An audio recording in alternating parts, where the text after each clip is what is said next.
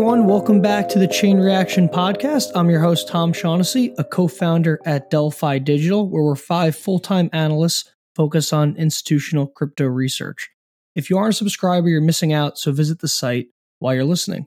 One quick housekeeping item.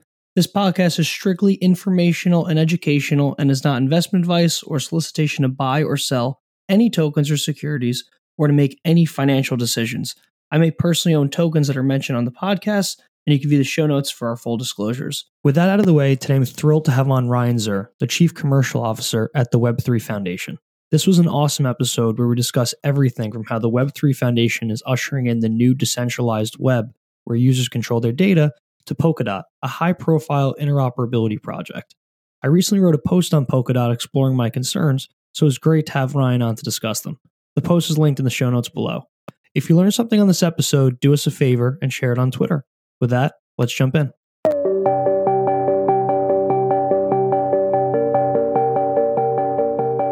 Hey everyone, welcome back to the podcast. Today I'm thrilled to have on Ryan Zurrer, Chief Commercial Officer at Web3. How's it going, Ryan? Hey Tom, how you doing? Thanks for having me on. Good. Thanks so much for taking the time. So Ryan, why don't you give us your quick rundown of your background and how you got started in crypto? I was CEO of a renewables company down in Brazil in 2012 and started using Bitcoin as rails to send money out of the country. It was just the cost of remittance was absolutely insane, and so kind of took the famous trip down the Bitcoin rabbit hole that way. Moved into some mining and started a Bitcoin remittance company, which I sold in 2014 to focus 100% on Ethereum at that time. Was doing a bunch of angel investing, would just sort of cold call projects and teams and offer to help beyond deploying some capital, but then obviously deploy some capital alongside. And was sort of first money in the door in some of the early Ethereum projects, Maker, Augur, obviously Ethereum itself, things like that. And then moved on to help grow Polychain. I was the first employee at Polychain after Olaf, and helped take that fund from its beginnings to obviously the largest fund in the space today. Olaf and I decided to go our separate ways, actually kind of last year at this time, sort of late September, early October last year.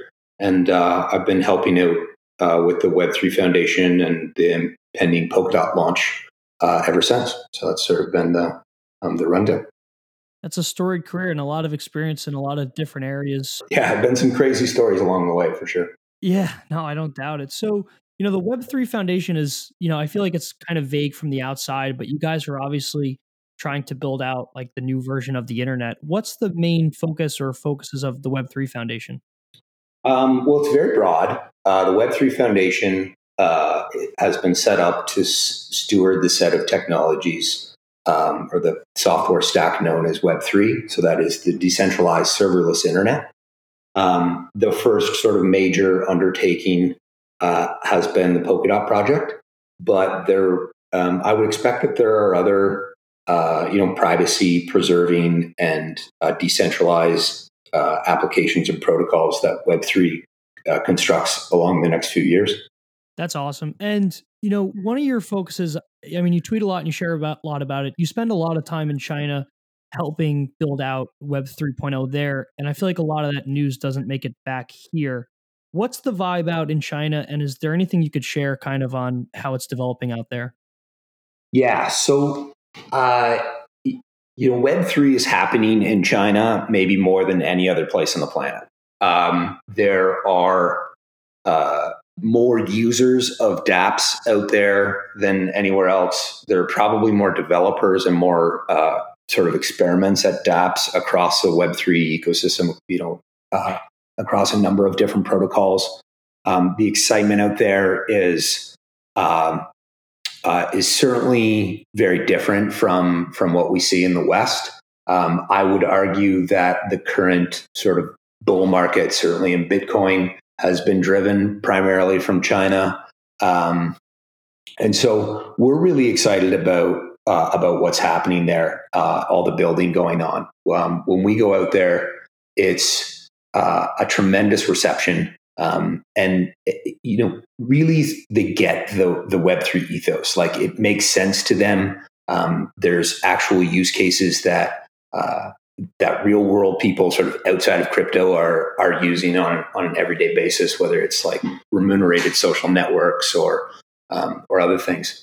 So for me, it is a kind of a must-win battle market, where if you can be successful in China, that alone can drive billions of dollars of valuation. It can drive tremendous adoption. It can drive just generally success from what you would hope for from a layer one. That makes a lot of sense. Do you think that Web3 is resonating more in China due to more restrictive governments, or what do you think is actually driving it more than in the West? There's a range of feedback that I get every time I go out there, and I've been out there basically once a month for the better part of this year. But I think the Chinese market really resonates with just the economic side of this. And I kind of like the purity of that, because we've spent so much time, especially those of us in the Ethereum ecosystem, trying to like virtue signal that, the money doesn't matter and things like that. And then you get out there and they're like, no, we're very transparent. We want to know how we can get paid with your protocol or your application. And that doesn't need to be just purely speculation, although it's historically been a lot of speculation, but they're certainly looking for like financial incentives, and they're driven on financial incentives. And there's a purity and simplicity to that, which I actually find really refreshing. And so, so DeFi applications make a ton of sense, and there are a number out there. I mentioned before, crypto remunerated social networks. Was really surprised by this young team at Bihu, bihu.com, that has basically like crypto Twitter, but you can send little micro transactions rather than like likes and retweets, and it's only crypto conversation. And so stuff like that, I think, is really compelling, and they kind of take it from an economics first perspective, which again, I think is refreshing, and we can be honest with ourselves about that. Yeah, that is refreshing. And it's not only transparent, but I guess it leads you to be able to focus on like real business opportunities here versus kind of building it and hoping people will come. Yeah, well, it's certainly like the narrative can be then focused on that. Like this is feedback that I've had, time and again, that they want something that is legitimate technology that they can build and have a very wide design space, as you've mentioned, that Polkadot offers, and then they want to understand how how they can drive certain financial incentives, and crypto economics offers them an outlet to do that, and so people are really excited about that, and that's great. That's awesome. And Ryan, how do you like differentiate between like more of the I say scam projects like the Trons out there and the legitimate teams building Web3 in China? Like, I feel like culturally in the West, it's kind of hard to differentiate between the two. Yeah. And then when you get out there as well, you also realize that there's a lot of people, building on some of these networks that we in the West don't think are legitimate. And so it becomes a bit of a difficult conversation of like, why you may want to move off Tron and build on Polkadot, and they've spent their entire business on that, so to speak. Although I don't think people should necessarily discount the work that say Tron and EOS have done out there. They've clearly had a great head start in communication in that market. But the meetups and events that we've held, it's often a really technical audience. And we get the feedback that, and I confess, as an investor, I was wrong about this a couple of years ago when I was very excited about the Chinese market, kind of like late 2017 into early 2018, and did Nervos and Zilliqa and a couple of other projects out there. Invested, that is. And I was taking the approach that China wanted a homegrown crypto projects, that Ethereum would not be the thing out there, that they would want their own native stablecoin that's Chinese homegrown. And what we've come to realize is that there's actually a lot of interest in sort of the foreign crypto projects, in part because some of the cypherpunks and developers are, say, more confident that there isn't a cryptographic backdoor that, say, the Polyboro could have access to, and there's just sort of this like technical legitimacy. So Polkadot, for all intents and purposes, has certainly been put in that category of, this is a technically sophisticated project, and we can build on this with confidence. And it kind of fits that bill of a decentralized sort of anarchist network, and as a result, it's got a great groundswell, great fan base out there. I've been really surprised. Just like a few months ago, I sent out a couple of tweets that I'd be in Shanghai and could do a meetup, and then somebody reached back out to me and say, "Hey, could you do one in this place called Hangzhou?" And I'd never really heard of Hangzhou until that time. I was, sure, thinking that I'd go out there and it'd be like maybe a dozen people or something like that. And I get out to this Hangzhou, which is a university town, and it was literally hundreds of people that had filled the room that night. And they were out in the halls and watching on the TV out in the foyer and stuff like that. It was just crazy, the interest that they have in this project. And so in talking with people and getting feedback, it really came down to, we want to understand how we can do this as our job and get paid. And then two, we want to have confidence that this is, a legitimate Web3 project, which obviously they have with respect to Polkadot. Ryan, that's awesome. I mean, you spend so much time there. And, I just have one question on like business versus users there. Like, it's clear to me from talking to you that people building DeFi projects or projects out in China clearly want to make money with it. And that's kind of hard to do with DeFi projects that are, say, built on Ethereum. But what's stopping the average Chinese consumer from adopting DeFi projects or any projects, say, built on Ethereum or others that are built today? Do you think it's a cultural thing, or I'm just kind of wondering like why they're not using MakerDAO, or if they are, or Set Protocol, things like that? Well, I mean, it's difficult to track, say, like the source of funds locked up in different DeFi projects, but I would argue that a majority of the capital that's locked up in MakerDAO is probably coming out of China. I know Rune, way back in like the early days of MakerDAO, when we were talking about it, and I think it was even called eDollar when we were having this conversation. He called the stablecoin DAI as a tip of the hat to the Chinese market, because he had already spent time out there and understood how important that market would be. I don't think either of us in that very early conversation understood how important China would be to the crypto market, but maybe he did, and that's why he named it as such, and that's why they've got a really strong team out there. And I would argue that there's pretty good traction there, that versus the rest of the world, and it'll continue to grow. However, we do have to remember it's a very, very different market. So it's very different than, say, any other Asian country or any other, obviously any other Western country. In fact, my background in management, the rule book on China used to be, if you're running like a global organization as part of a large wind turbine manufacturer at one time, you'd run the organization globally, functionally, right? So based on your supply chain and then sales markets. But then you would have a wholly other business that was its own self-contained entity just for China. So you'd have the whole world organized functionally, but then China is China.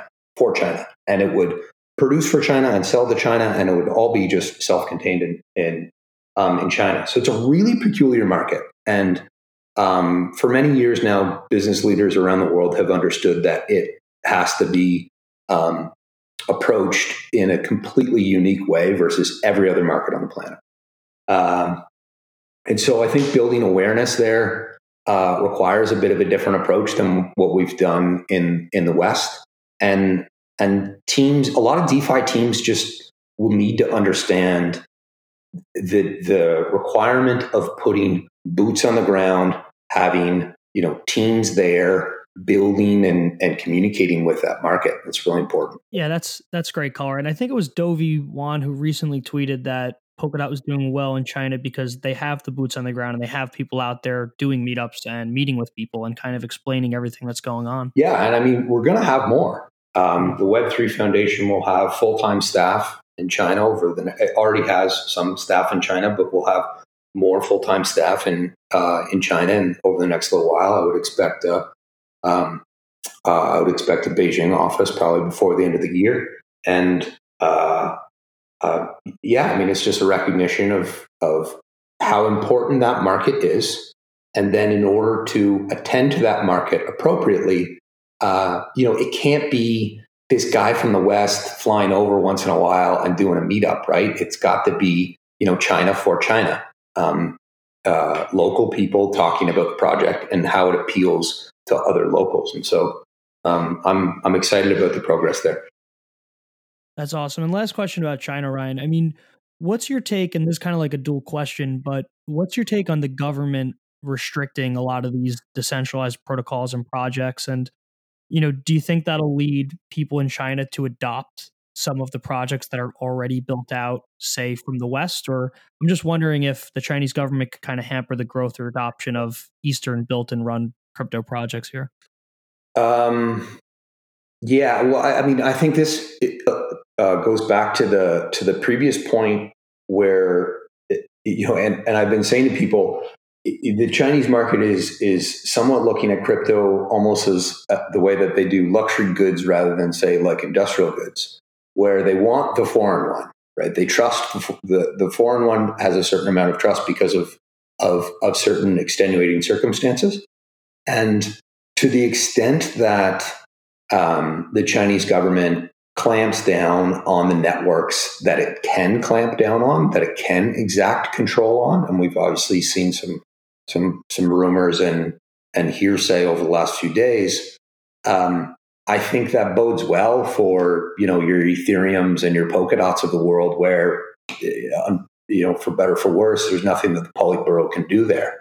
And that's what we're seeing. That's the feedback that we're getting from the market in any case. That makes a lot of sense. So it's a good segue to talk about Polkadot for a bit, the project that Web3 is championing.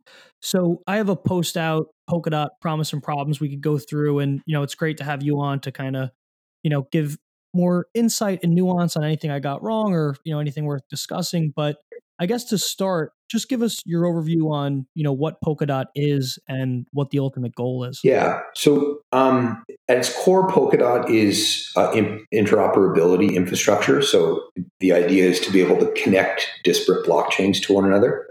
That implies a few important breakthroughs. One is the idea of shared security or pooled security. Where a layer one can offload its security model to the Polkadot relay chain and thereby save in inflation. Today, it costs typically millions of dollars a year. For most chains, tens of millions of dollars a year. For Ethereum, into the hundreds of millions, and for Bitcoin, into the billions of inflation to pay for security of their chain. Projects can come together and basically pool that and drop the cost of security of the chain by an order of magnitude, which is kind of one of the big aha moments for me. The other is arbitrary cross-chain messaging. So there's lots of interoperability projects out there but most of them are focused around cross-chain value transfer, token transfer, bonded cross-chain token transfer. And whereas Polkadot allows for arbitrary cross-chain messaging, so any smart contract on, say, Ethereum could call a smart contract on Dfinity, and a Dfinity smart contract could, say, send a transaction on the Bitcoin network or something like that. And that's obviously very compelling and a big step forward.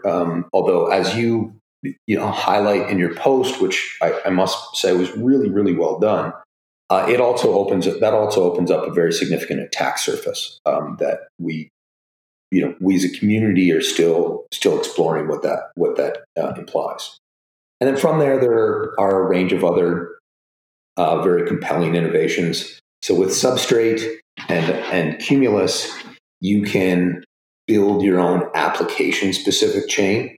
And I'm sure you're seeing this as an investor. I know I started seeing this in kind of mid-2018, where the very mature entrepreneurs that were starting to move into the space were saying, no, we don't want to be subordinate to the design decisions at the layer one. We want to be able to control our design space from the ground up and make our own decisions with respect to consensus and security model for our users and our use case. And so, for example, if you have like a high frequency trading app that requires a light client, maybe you'll use a DAG instead of like a proof of stake or nominated proof of stake or something like that. So allowing very sophisticated teams to control that and have their own security model, their own consensus mechanism that they can plug and play is very interesting, because then they can iterate on that. They can offload security to the relay chain. So then iterating on this sort of new chain concept can be done again at a cost which is an order of magnitude lower than it would be today. And then the last thing that I personally like, I understand and certainly respect the arguments on the other side, but I'm very pro governance. I think a clear set of rules for how our community evolves and how our protocol should evolve is important. So, for example, like in the early days of Ethereum, we never talked about the concept of like rough governance. I was always under the impression that we would move towards some kind of on-chain governance, and so I really like the idea of having very clear governance structure. I like some of the innovations that are being put forward, or the experiments that are being put forward, whether it be the council, whether it be adaptive quorum biasing. I think that's a very elegant solution to what has been the biggest governance problem thus far, which is achieving minimum quorum. And so those are some of the things that I'm really excited about Polkadot, and think that these experiments are worthwhile to try. And as long as we look at it from an experimental lens, as we push the entire ecosystem forward, that's you arrive at the conclusion that, yeah, these are probably worthwhile things to try out.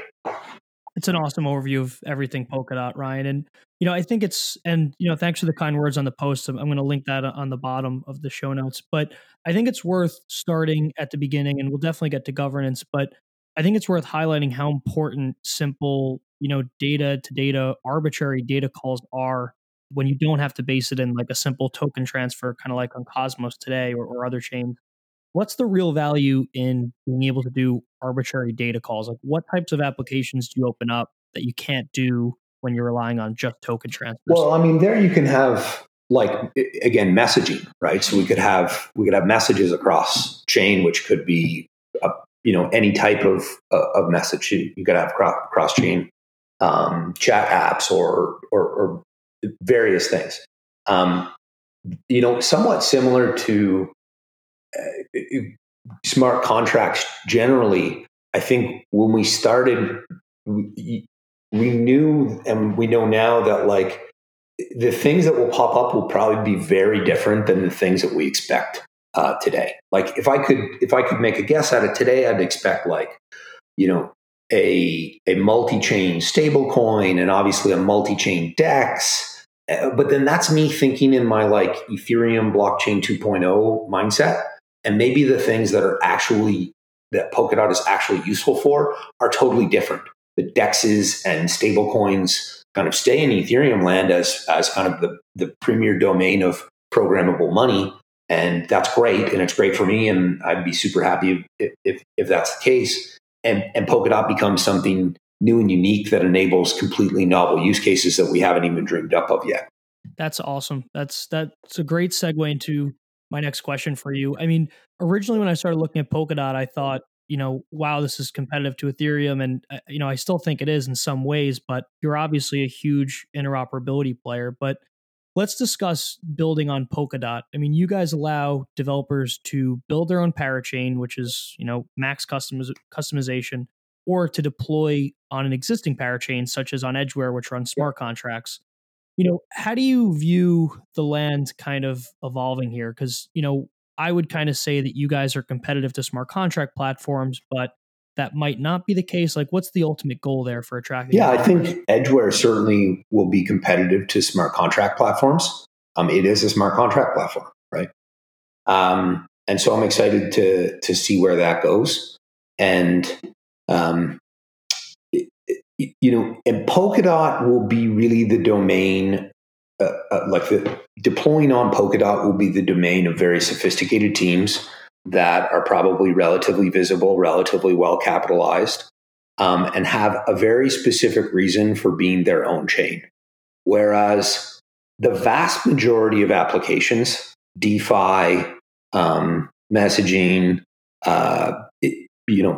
any kind of like social engagement, things like that, that will probably sit on smart contract chains that then can tie in either via a bridge like Ethereum or natively as a parachain like Edgeware.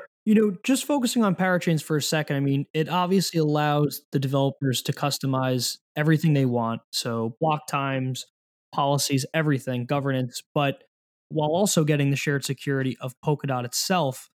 But I guess my question is, how do you envision, like, how does this open up experimentation when teams have to have enough money to lease a parachain to begin with? I feel like that could be a big roadblock for like the experimentation process for those that really need the full customizability. Yeah, I think that's a fair comment. So one thing I would mention about the cost of being a parachain. The amount that's staked is not the cost, right? So if somebody has to stake, say, $3 million in dots, their actual cost is their lost opportunity cost of interest as, say, a validator or a nominator. So it's their actual cost is closer to the rate of inflation on the network, which is the amount of like the percentage of the network that is validating multiplied by the interest rate. And so if we have, say, an interest rate of 10% and half of the network is validating, then you have an inflation of 5%. So that parachain that staked $3 million is effectively paying $150,000 for their security. Now, it always needs to be paired against the cost of inflation-based security. So if you're a layer one today, if you're any one of the layer ones in, say, the top 50 today, it costs you somewhere in the tens of millions of dollars to bootstrap that decentralized group of miners or validators to provide the necessary security to your chain. While the number, 150,000 is obviously a very significant one, especially if that's like just for a single year and then it's gone, and you may be, you may be out of luck going forward, and we can get into the implications of that here in a minute. In most cases, it's dramatically cheaper than inflating your token. And I mean, we can even see this with the discussions in Ethereum today, where anything that adds to inflation, people get very, very angry about. in spite of the governance problems that we've had or I shouldn't say problems, but in spite of the rough governance that we've had in Ethereum, the one thing that people can almost always come together on is lowering inflation to the minimum amount possible as quickly as possible. And I think that that's been the case in Ethereum, and that would be the case for many other chains. And so then if you want to lower the inflation to the minimum amount possible, things like pooled security become an interesting avenue that you really need to evaluate. That's a really fair point on the opportunity cost and the interest for dot holders on a parachain there. And I mean, I guess the hurdle then comes down to, it's not so much lost money or cost, but it's just securing enough dots to get a parachain. Are there any mitigants out there, like, are the Web3 potentially going to give loans out to teams, or are there any ways for teams to basically come up with that money outside of, any scammy raises or stuff to secure a parachain? I'm just wondering if there's any mitigants there. I think there will be a number of opportunities to leverage Web3's resources to get a parachain slot. Nothing that I could announce today, but it would not surprise me if if like a loan application process or grant application process existed for parachains. And actually, a grant application process exists today, but nobody's applying for grants just to be able to secure a parachain. So I think there will be some opportunities. However, I would argue that if you did an IPO, so an initial parachain offer, where you issue some tokens on your chain in order to capture enough dots to stake to be a parachain, as long as you do it, say like a lock drop, and people have their dots returned to them if you don't secure a subsequent parachain slot, I would say that that's probably not that scammy, because again, people it's a low opportunity cost thing. People get their dots back, right? If let's say Edgeware does one of these IPOs, and I put my dots into that lock drop, if things don't work out, I get my dots back. So it's not like they're ripping me off, right? I guess the other question on attracting developers, since that's so critical, is, developers can either launch parachain or build on an existing one, like let's say Edgeware. But, in your mind, when you're thinking about attracting, potentially millions of developers in China or developers that are not in crypto today, how does Polkadot attract them if the parachains that they want to build on aren't yet launched? Like, let's say I need a DEX or a stable coin, and hopefully in the future that's its own parachain, but today it isn't, so I can't build my app that would leverage that. I'm just kind of wondering about the chicken and the egg issues here. Yeah. So that's a good point that you bring up in your post, among a number of good points. So certainly, I've been communicating in the community for quite some time that the longer you extend to launch of any kind of parachain, the more difficult you make it for yourself to attract developers, because they become more entrenched in their current communities. And my observation over the last, say, year or so, but certainly in the last 6 months, is that there is certainly a lot of stickiness. I have been surprised of how much Ethereum has been able to maintain its dev community in spite of very compelling financial incentives in places like, Tezos and EOS and others. And so that's very interesting. The fact that we observe that devs, certainly Western devs, are relatively sticky, and that, the longer it drags out before somebody can play around with something, the more difficult it becomes. And not only more difficult, but exponentially so, right? It's geometrically more difficult to get somebody to move, say, a year from now rather than a week from now.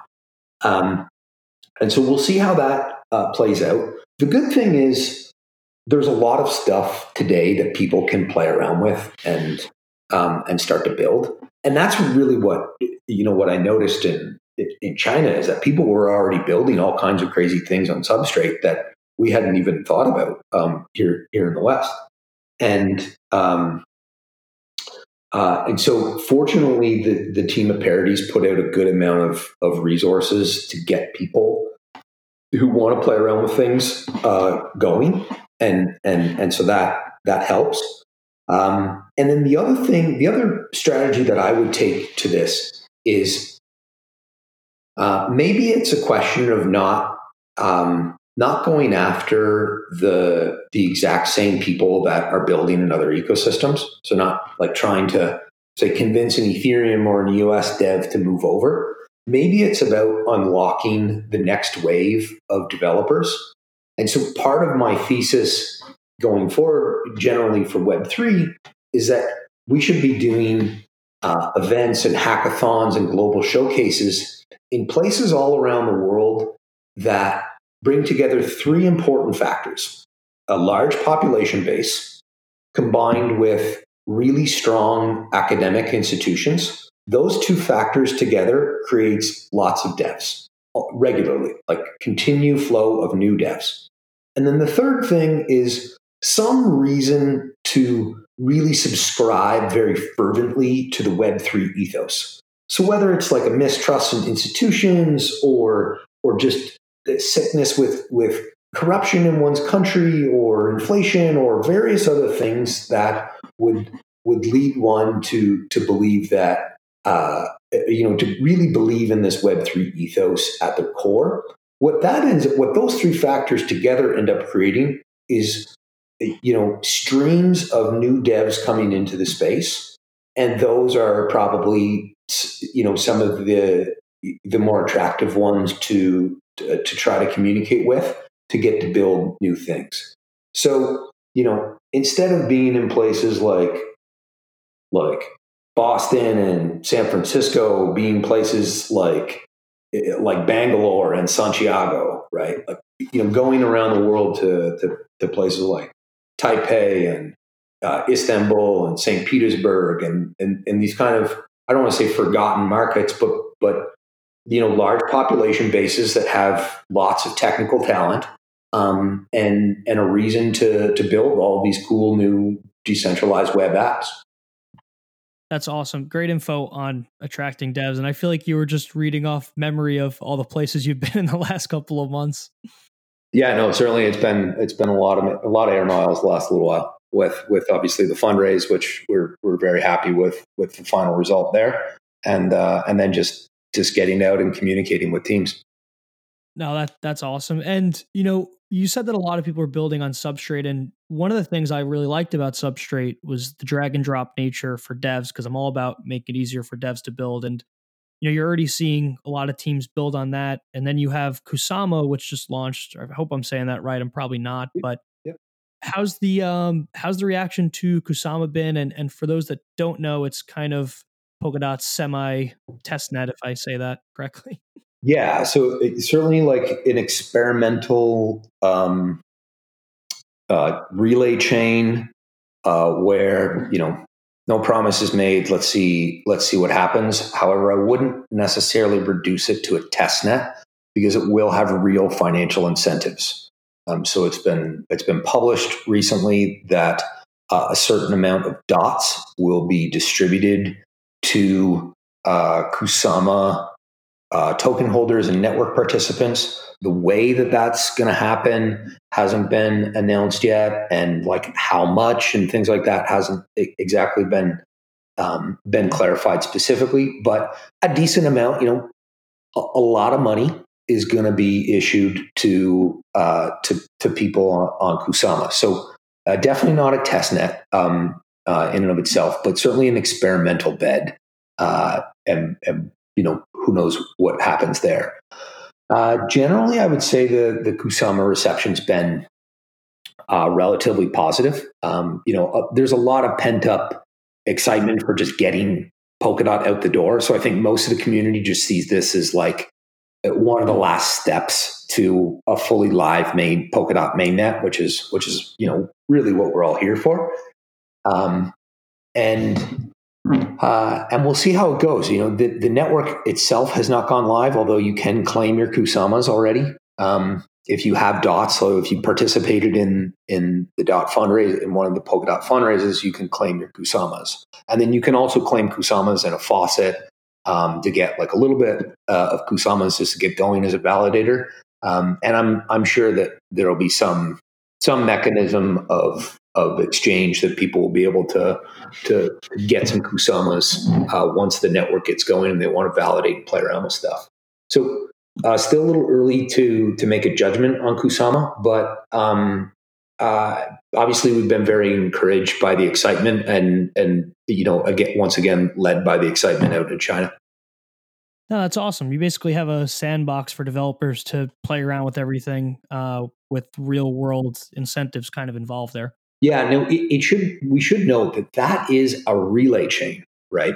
So again, paired chains will connect into that, and it, people who want to play around with like an application or smart contract of some kind, maybe something like Edgeware is a good spot to do that. Wow, that's awesome. No, that's cool. And so Kusama could basically be live in the future of Polkadot. It could be its own relay chain. Yes. So version 2 and beyond, Polkadot will likely begin to stack relay chains and sort of have parallel operating relay chains as a scalability mechanism. And I sometimes liken Kusama to to Polkadot's Litecoin, where this didn't happen, but Litecoin was supposed to try just different new things that people weren't doing in Bitcoin, like SegWit and other stuff like that. And so I expect Kusama to be kind of the first place where innovation is rolled out, and then it migrates over to Polkadot. But Kusama stands as its own network, and will continue on after Polkadot's mainnet, and may be value bearing over time, and may have some value as a result of all this over time, and then interact seamlessly with Polkadot as we move towards version 2 and be able to stack relay chains to scale further. Because as you correctly pointed out in your post, one of the big questions that remain is with respect to scaling parachains on Polkadot. We expect Polkadot to go live with, say, less than half a dozen parachains.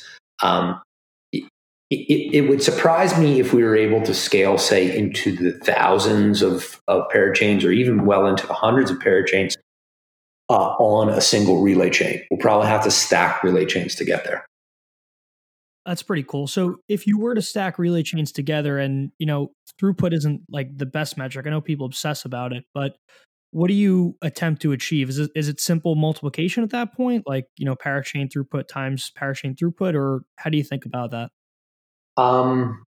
Well, I think about it. So often people come to me and say, how many transactions per second can Polkadot do? Whereas this chain over here alleges that they're going to be able to do 100,000 transactions per second. And I often say, well, right now Polkadot is running testnet somewhere in the single-digit thousands per second, and let's say maybe we get up to 10,000 per second on a given chain. But then when you stack those together, so stack 10 of those together, and all of a sudden you're at the 100,000, right? Because they run in parallel, and that parallelization of security. And so then then you've got a relay chain with 10 parachains, each running 10,000 per second, and then you stack 10 relay chains together. Now we've got 1 million transactions per second, right? Now we're talking Visa, MasterCard level, right? And that isn't through some magical math or some grandiose vision for scaling, or some fix or patch or other things. That's just copy, paste, repeat of what actually works today. and being able to parallelize things in that manner. So it's a really like simple, intuitive approach to scaling.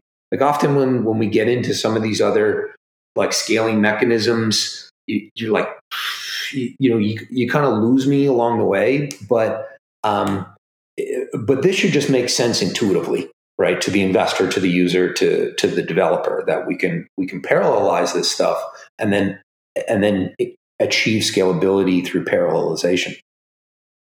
That's awesome. And that's incredible, color. And Ryan, is that, kind of think about it like stacking layer ones together, I guess, in a way. But do you run into an issue there of like, Ethereum's trying to do sharding and a main issue for them to achieve scaling is cross shard communications?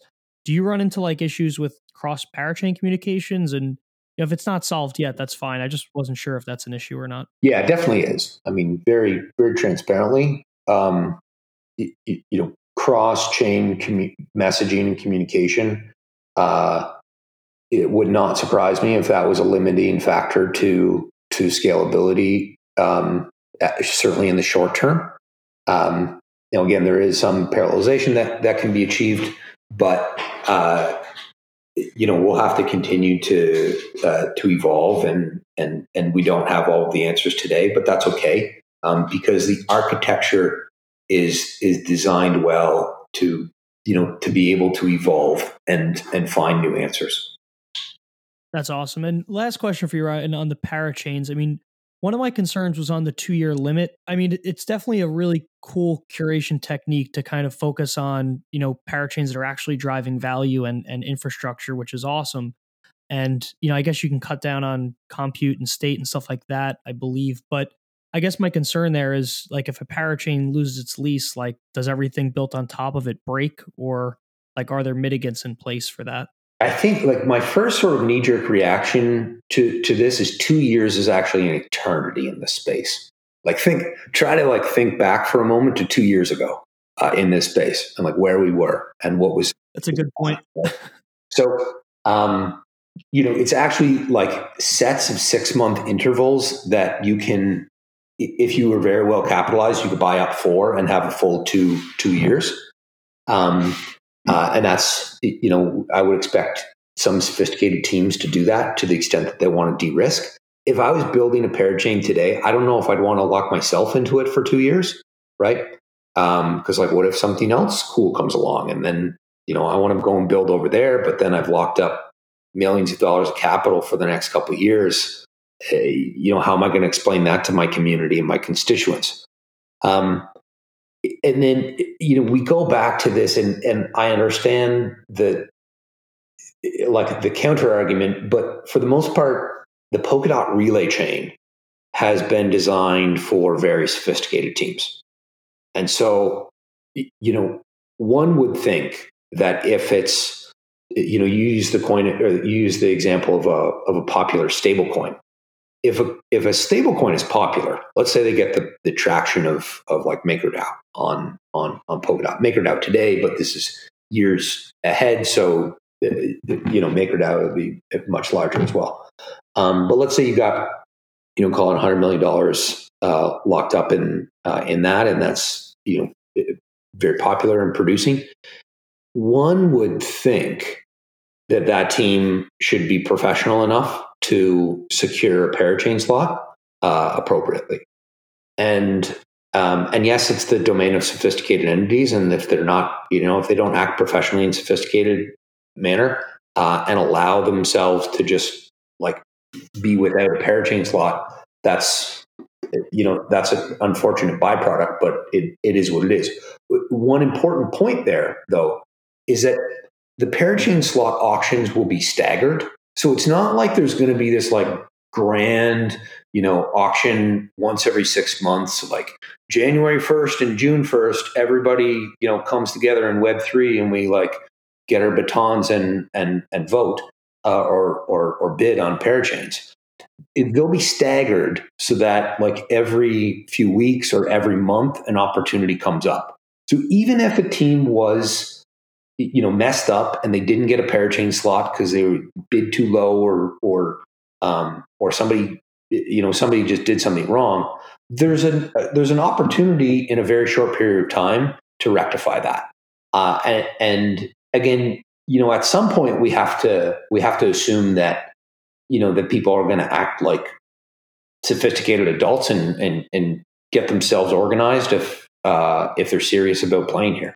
Yeah, no, that's a great color. And to Polkadot's defense here, there are several mitigants. I do mention the article for those looking. I mean, migrating to another chain, fundraising, like an IPO, like you mentioned earlier, and a few other methods. So that's interesting. But it'll definitely be interesting to see how the process pans out when we have the first parachain up for renewal. Yeah, I mean, we freely admit that this is not without uh, its own limitations and its own risks and certain drawbacks, and it's not perfect, right?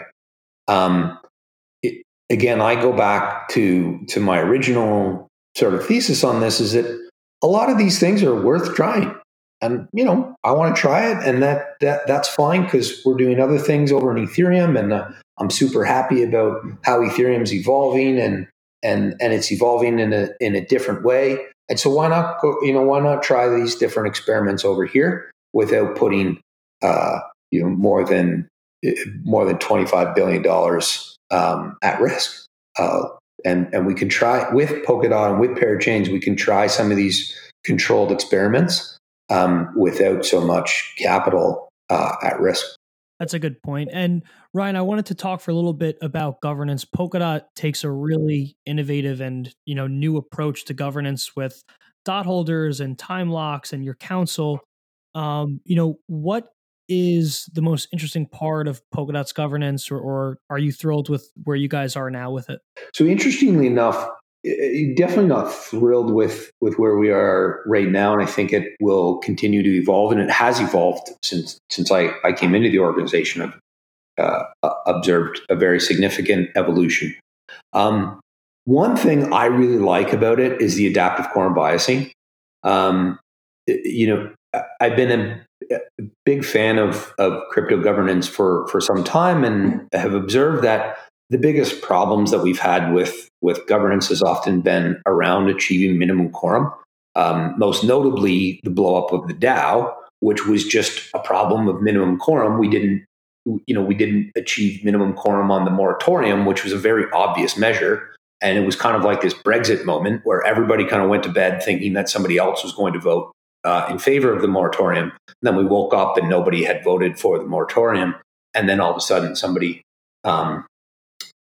used a couple of those exploits to hack the DAO. And so the adaptive quorum biasing allows you to achieve to just evolve the protocol, even though you may not have ideal turnout on a given measure. And sort of the council exists to provide sort of a tee up of like very obvious measures so that they can be pushed through relatively quickly. Because at the end of the day, this needs to function, right? It needs to like work. It will come down to like all blockchains at the end of the day, people in a community finding social consensus and pushing the protocol forward. And I think Polkadot has a couple of mechanisms like adaptive quorum biasing that allow you to do that, which I think again is interesting in part because we've worn our mistakes very very directly on our sleeves in the past around minimum quorum. So when a team has governance and inputs some like static minimum quorum, like 15% or something, I always just shake my head at that. Oh, that's awesome. And for those new to Polkadot, what Ryan's describing is just higher and lower thresholds when to pass measures, depending on the turnout. And then he's also mentioning the council, which is 6 to 24 people or more or less, that basically has a few different powers over the network. And then you guys also have the time locking of dots we could get into, which basically means that smaller holders can lock up their dots for more voting power over time. I think, one thing to talk about, Ryan, here is, what's your take on the council? Do you think that it's a point of centralization, or do you think that, it helps ensure that progress happens? Um, so, the short answer is yes, right? In all honesty, obviously, when you reduce consensus from all acting nodes in the network to a smaller subset that must come to social consensus on a mechanism, that is a movement towards a certain amount of centralization. It's not fully centralized, but it's, say, more centralized than having everybody vote on everything. Problem with having everyone vote on everything is it's untenable, right? And you won't evolve. So, it's one of these things where I think we all accept that certain very ambitious technical projects need some training wheels before we can kind of like completely throw the kite in the air and hope that it flies. So, for example, MakerDAO has a certain amount of centralization around the Oracle. And I was actually very vocal back in 2017 that I thought that was perfectly fine. And today I stand by that, thinking that is perfectly fine because, to add in the mechanisms of decentralized oracles that we were talking about in like 2016 to MakerDAO at launch would have probably been irresponsible. No, definitely would have been irresponsible. And so in this, I'm kind of of the same mindset. Now, just to be clear, I am supremely confident that MakerDAO moves to fully decentralized oracles and in relatively short order, and that is great.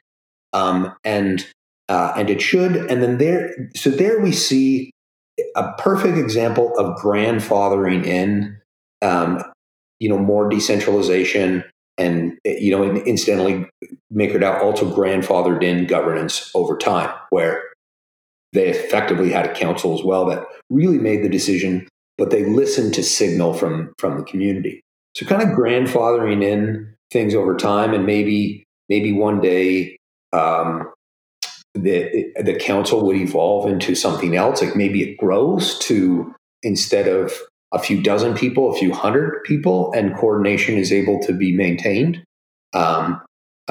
Maybe the whole network decides to evolve in a different direction and dissolve the council over time. And who knows how it plays out. The good thing is the architecture is there to be able to evolve the protocol in whichever way the community wants. And I'm supremely confident that the community will evolve the protocol in a way that I cannot today predict. So, as like a novice measure, as like an early sort of rails on this thing, I'm in favor of the council, and let's just see how it evolves over time before worrying too much about like theoretical elements of centralization.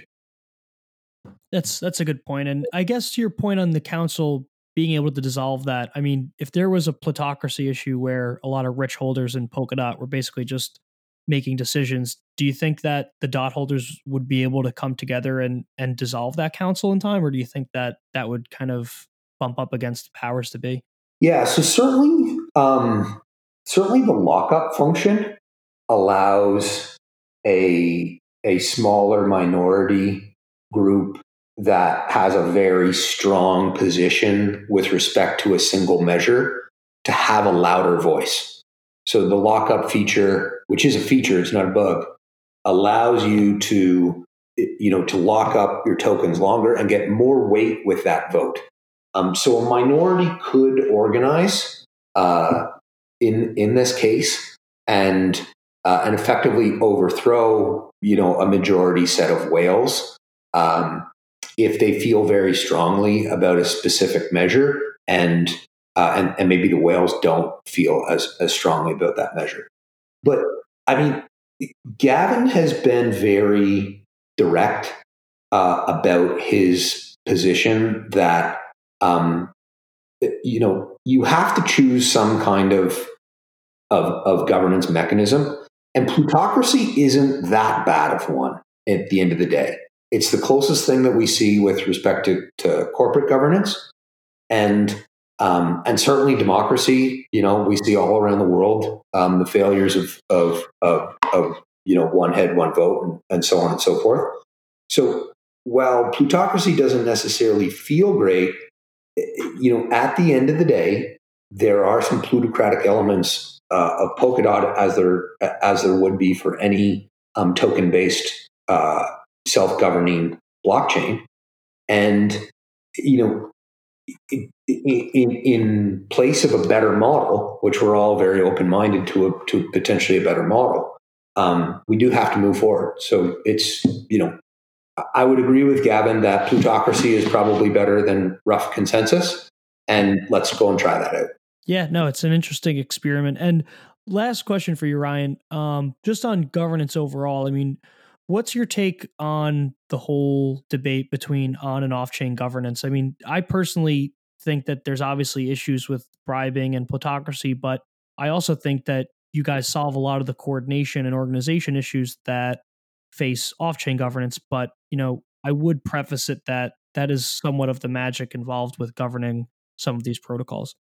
I am generally a fan of on-chain governance and support experiments in this direction, with the caveat that we certainly haven't seen an ideal model quite yet, and that's why we need to try different new things.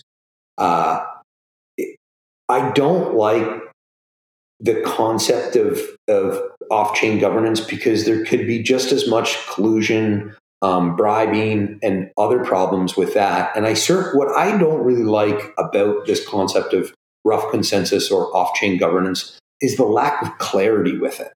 At least with on-chain governance, it's clear rules, right? Like, this is how votes will be passed, and should measures meet the specific quorum, they get passed. And if you lost on your vote, you can exit the system. And if your vote went through and you locked up to get your vote through, you can't exit the system. So you're locked into the system and you're locked into the decision that you were just a part of. And just having that clarity, right? I feel like is more fair, even though it allows people with the most amount of capital often to have a stronger voice. So understand the drawbacks, but then again, in light of like a specifically better model that has clarity and has transparency in decision making, I'm stuck back with basically token based voting because I don't really like, I choose clarity over opaque decision making as a first principle. And then the model that we achieve clarity in, I can be flexible in that and try different things. And I'm okay with different measures. That's a fair take. I could respect that, and definitely the experimentation. However, Tom, what's your take on governance? Like, where do you stand on this? Yeah, I mean, I think it's hard to say, like you said. I mean, I'm a big fan of Bitcoin and Ethereum's off-chain governance. I do believe it's messy, but, I do think it's somewhat messy on purpose. So, whether ideas bubble up from more retail focus like Twitter or Reddit, or, more sophisticated platforms like Magicians or ETH Research, I think that, the messy part of the network is, something that makes it good, but, it faces a lot of issues. Like, look how delayed Constantinople is. Look at the problems just discussing new things that have to come up. There's obviously a time lag. So I do agree with the experiments around on-chain governance. I just think it might get a little iffy if we run into massive bribing or plutocracy issues. And that's fair. I think it's one of these things where people on both sides of the debate can respect the other position. And for me, we're so early in this space, we don't have the answers. I just want to try a bunch of different things. So I like that Ethereum is moving in its direction, and we'll see. And it's like Bitcoin has the most extreme version of rough governance, and Ethereum is like a more collaborative version of rough governance. And then, okay, so we've got a couple of important experiments in rough governance. Now let's try a bunch of different experiments over in kind of like clear rules-based governance. And so we need a few more of those. Yeah, no, I'm all about the experimentation, you know that. But Ryan, it's been a pleasure having you on. Let people know where they can follow you and where they could learn more about Web3 and Polkadot. Sure. So with respect to Web3 and Polkadot, check out wiki.polkadot.network for the most comprehensive set of resources. Kind of dive deep down the rabbit hole there. I'm available on Twitter and WeChat and all the standard channels at RZURRER. And I would just like to also thank you for all the work that you do in our space. I think, the really coherent, intelligent research that you and the Delphi team put out is very refreshing. And it's just fantastic. So super grateful that you're doing the work that you do. It's very important. Wow, thanks so much, Ryan. Really appreciate that. And, likewise, huge fan of Web3 and all the experiments you guys are making at Polkadot. And it's awesome that you guys make the stuff that, we're able to research and look at. So thanks so much for that and for your time today. Cool. Thank you. Hey, everyone. If you enjoyed listening to the episode, please share it on Twitter and LinkedIn and give us a 5-star rating in the iTunes store.